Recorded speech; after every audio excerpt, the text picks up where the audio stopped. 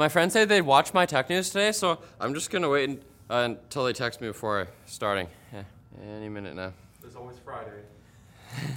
Apple is preparing to allow third-party app stores in iOS in European countries. They get all the best stuff. According to a report from Bloomberg, who reports on all the best stuff, the trillion-dollar company had a real change of heart. Oh, I'm sorry, I read that wrong. It's in response to a new law. Who would have guessed it?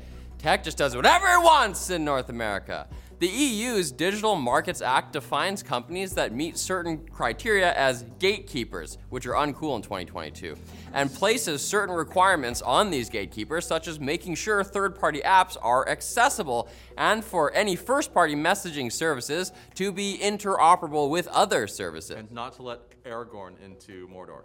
Now we just need to regulate the gaslighters.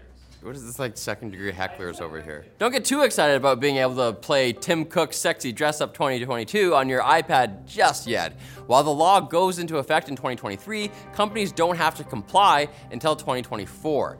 What's more, Apple will have to meet the law's criteria for gatekeeper, and Apple will probably fight to keep their 30% store commission until the very last possible moment. Because they're cool kids, think different. And if there's one hill Tim Cook would be willing to die on, it'll be the one that's made out of money. In news that will shock no one who watches this, YouTube thinks they can do a better job at moderating comments. You're kidding. We think so too. The company announced 2 days ago that they are working on improving their automated detection systems and machine learning models to identify and remove spam.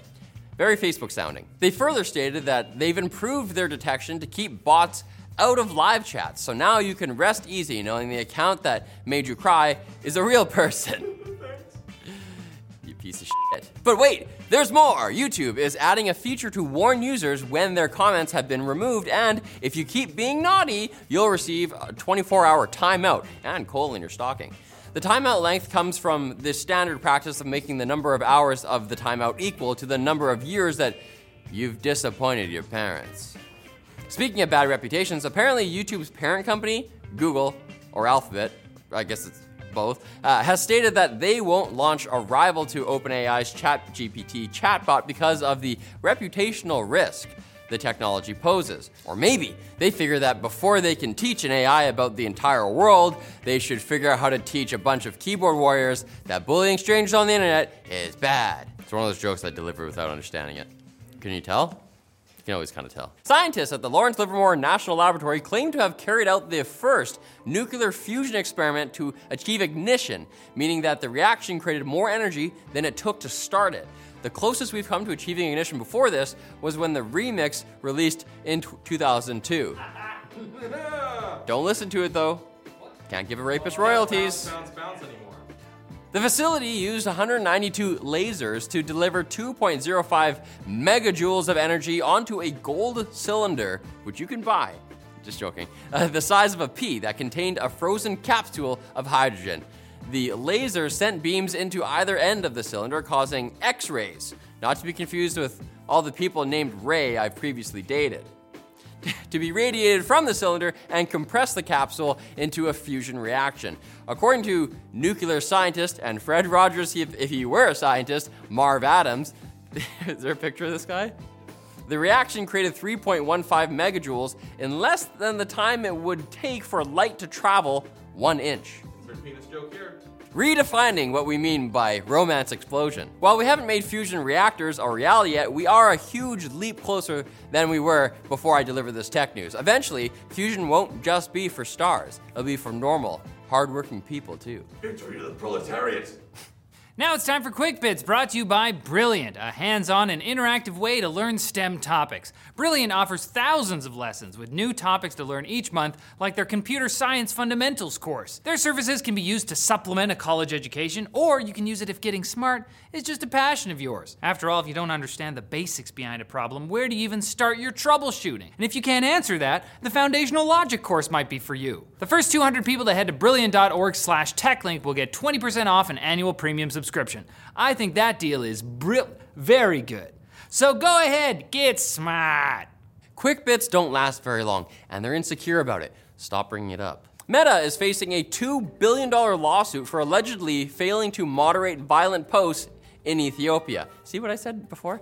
The son of Ethiopian academic Professor Marang Amar Abra, my best, who was killed last year after being attacked and doxxed in Facebook posts, has filed a lawsuit in Kenya's High Court.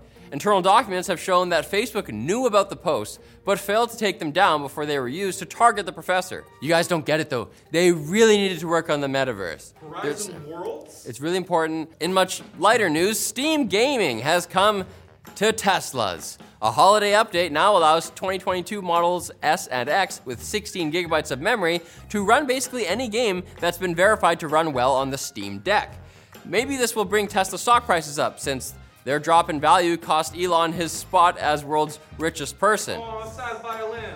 Oh, if there's anything that boosts stock values, it's distracted driving. Why crash your game when you can crash your car too? The Elon Jet Twitter account that famously tracked Musk's air travel in real time has been suspended. Another win for the big guy. Elon previously offered the operator of the account $5,000 to delete the account, which he pisses every morning. I don't want to picture that. I guess instead of upping the deal, Elon decided to drop $44 billion on Twitter and just remove it himself. Except that last month, Elon tweeted he wouldn't take the account down because of his commitment to free speech. Does that mean changing your mind is even freer speech? What, you want to stop people from changing their mind? Okay, Pol Pot! A laundry list of celebrities are being sued for promoting the Bored Ape Yacht Club NFTs. Remember those? Nope. A class action alleges that these celebrities were paid to promote the pictures and not disclose that paid promotion. In an episode of The Tonight Show, Jimmy Fallon and Paris Hilton created the most uncomfortable 77 seconds on television by talking about their personal monkey pictures. Says a lot when not even Fallon laughs. Turns out that was an ad. No, not for the NFTs. It was for cyanide. Apparently, multi-million-dollar companies like Square Enix can't even afford stock image fees. Crisis Core Final Fantasy VII Reunion came out yesterday, and fans found a picture with a Getty Images watermark on it. Apparently, the image is a painting from 1881 that was stretched to fit in its virtual frame. For AI art. I've never felt better about my Photoshop skills than I do right now. Oh, you're fired. And you'll never feel better than when you come back on Friday for more tech news. We're like a big, loving family that never touches or talks in real life or texts me to tell me that they're not going to be able to watch the show. We did it anyway. I love you. Pol Pot!